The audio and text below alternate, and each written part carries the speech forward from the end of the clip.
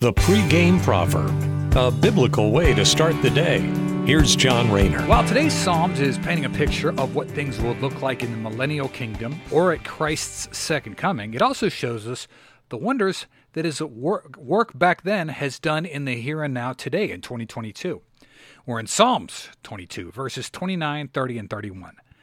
And the word of the Lord says, "Let the rich of the earth feast and worship, bow before him, all who are mortal, all whose lives will end as dust.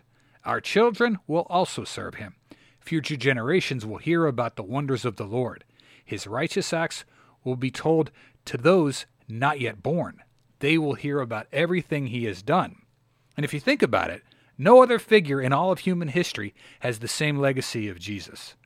Entire civilizations, as wayward as they seem to have gotten, were founded on Christ's teachings. Jesus' work on the cross happened 2,000 plus years ago, but as the psalmist rightly states, those righteous acts then will be told to those not yet born. Many of us, if you think about it, have a hard time thinking about who might have been famous when our grandparents were alive.